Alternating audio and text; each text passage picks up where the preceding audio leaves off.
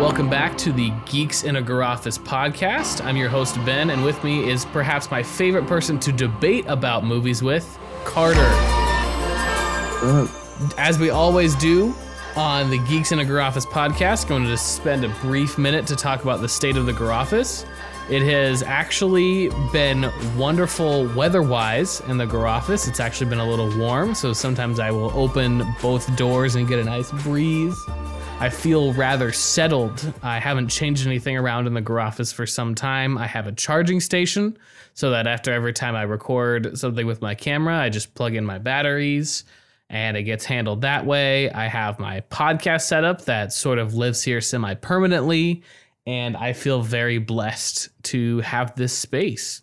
So today we're going to talk about the Zack Snyder's Justice League movie, recently released on HBO Max. If you are not familiar, it is the 4-hour-long cut of what originally was a 2-hour movie released by Warner Brothers in theaters in 2017.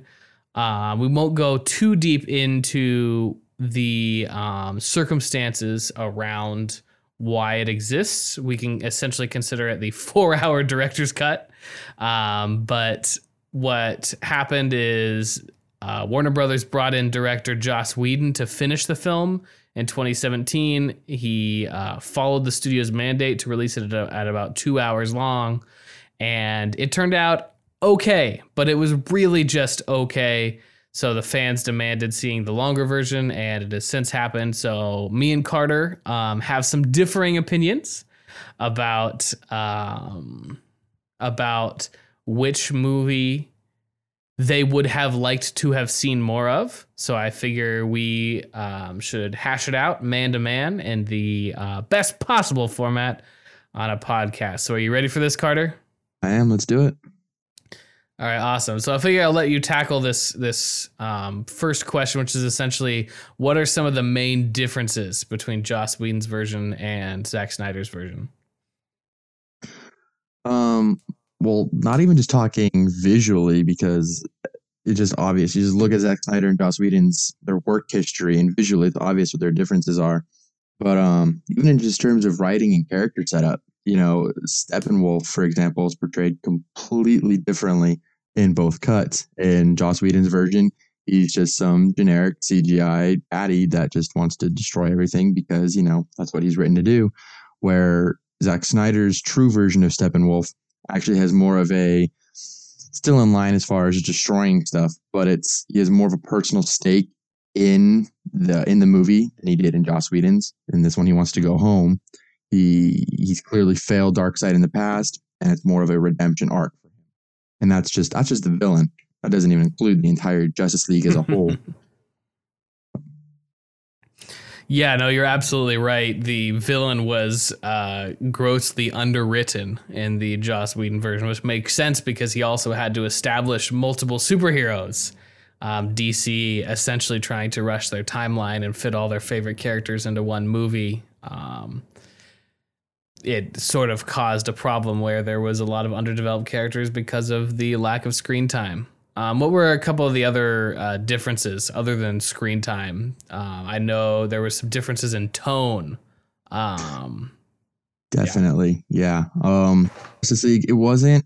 I feel like the tone of Justice League, well, the Snyder cut was more in line with the tone of Man of Steel rather than Batman versus Superman, but it was still darker than Joss Whedon's version. So it kind of hit a middle ground that I think a lot of people were looking for. Because I know a lot of people didn't want it to be too lighthearted, like, they compare it to the MCU, but they also didn't want it to be dark like Batman v Superman. But even aside from like tone, even just the story structure, look at when Aquaman's first introduced in Whedon's version, about, I think, if I remember correctly, like 30 minutes into the film, where in the Snyder cut, you take away the whole glimpse of, like, take out the opening scene, which is essentially just the end of Batman versus Superman. The first scene in the Snyder cut is Aquaman's introduction. So there's just story structure, and the way characters are introduced is just completely different. It felt like a completely different movie. You are absolutely right. And I can completely understand why the Snyder Cut handled it that way, because he had to introduce those new characters. I think it did cause for a lot of pacing issues. Both movies had some pretty bad pacing issues, but Joss Whedon's at least, it fit within that 2-hour window, which I think is ridiculous because if Warner Brothers wanted a 2-hour movie, they should have commissioned a 2-hour movie. They shouldn't have let Zack Snyder shoot a 4-hour movie or change their mind and say, hey, can you fix this? Because obviously there's going to be some major story structure issues. But I did appreciate that the tone was a little more lighthearted in the 2017 version because I essentially grew up watching some of the Justice League cartoons, and to me, that along with some of the comics, unless you're reading specifically Batman stories, I did appreciate some of the lighter-hearted tone of the DC characters, and that was something that I enjoyed about the Joss Whedon version, is some of kind of the lighthearted banter that the superheroes all had with each other. There were some moments certainly where it went too far, but I did appreciate that. But certainly with the Snyder Cut, the pacing was a little difficult because the first 2 hours of the movie was essentially all set up, which again is understandable. But when you're thinking about a narrative structure, right, you want your setup to happen within maybe the first fifth or so of the movie so that the plot can kind of unfold. And that was something that Snyder didn't have the luxury of doing because of the character constraints that he had. But it did lead to a pretty slow pace in his version of the movie. What do you think about the differences between pace?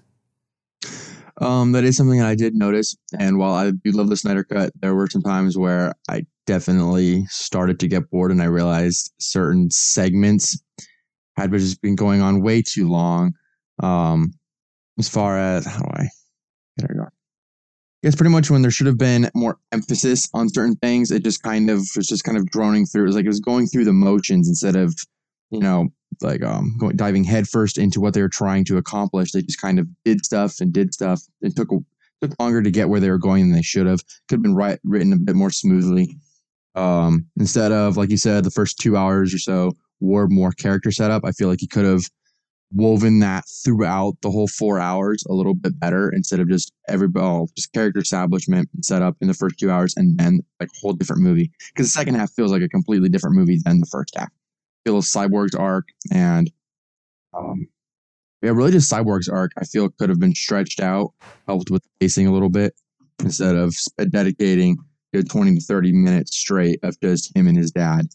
So I feel like Cyborg's character arc is probably the main problem in terms of pacing for this movie. I feel like if his arc was fixed, the pacing in the movie itself would be a lot better than what we got. Absolutely. And I understand what I've read in some of the interviews, which is that Cyborg's arc can be kind of considered the heart and soul of the Snyder Cut. And a lot of that was cut down in Joss Whedon's version. But again, for the sake of the time constraints, it's hard to build a team movie around a character you've never met before. It's almost worth noting that it would have been worth considering splitting the Snyder Cut into two-hour movies. But then the first 2-hour movie, there's not really a climax. There's not really a satisfying resolution. But there was a lot to say about, I feel like some of the characters turn on a dime from Batman versus Superman. There's not a lot of continuity from the previous movie.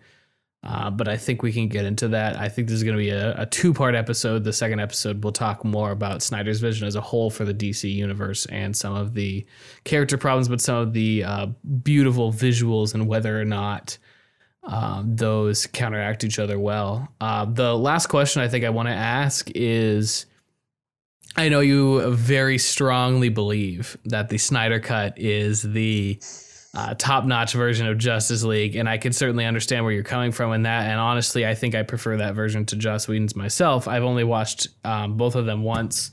The problem I had was that I came out of Joss Whedon's version thinking, oh, I want to see more of this. These are finally similar to the characters I grew up on, whereas Zack Snyder's version, I remember watching the Nightmare scene and thinking to myself, I don't really want to see all that much more of that. I'd rather go read the Injustice comics. But again, we'll talk about that more next episode. The question I want to ask you is,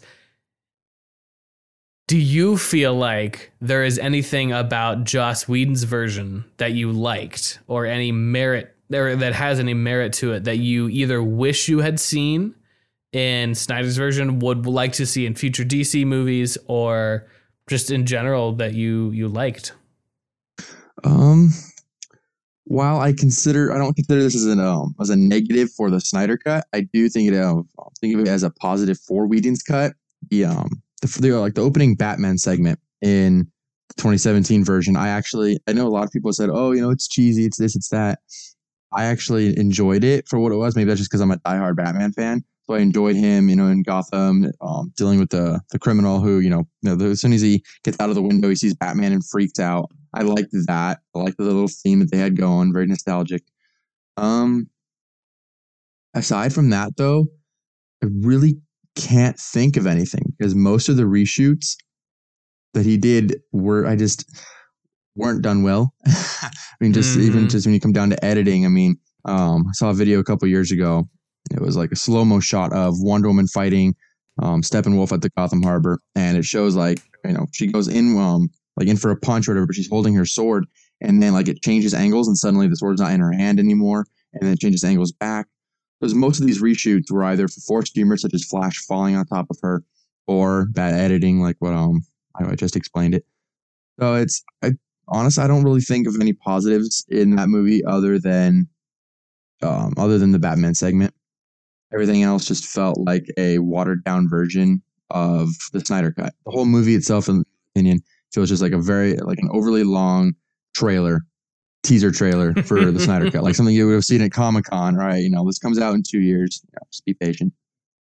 That's funny. No, I like that way of thinking about it. I think that's hilarious. Yeah, you're right. No, to me, there are just a few scenes that stand out from Snyder's version or from Joss Whedon's version that I really liked. The moment where Batman tells Flash to just save one, I think was really neat. I liked starting with Superman as an image of hope.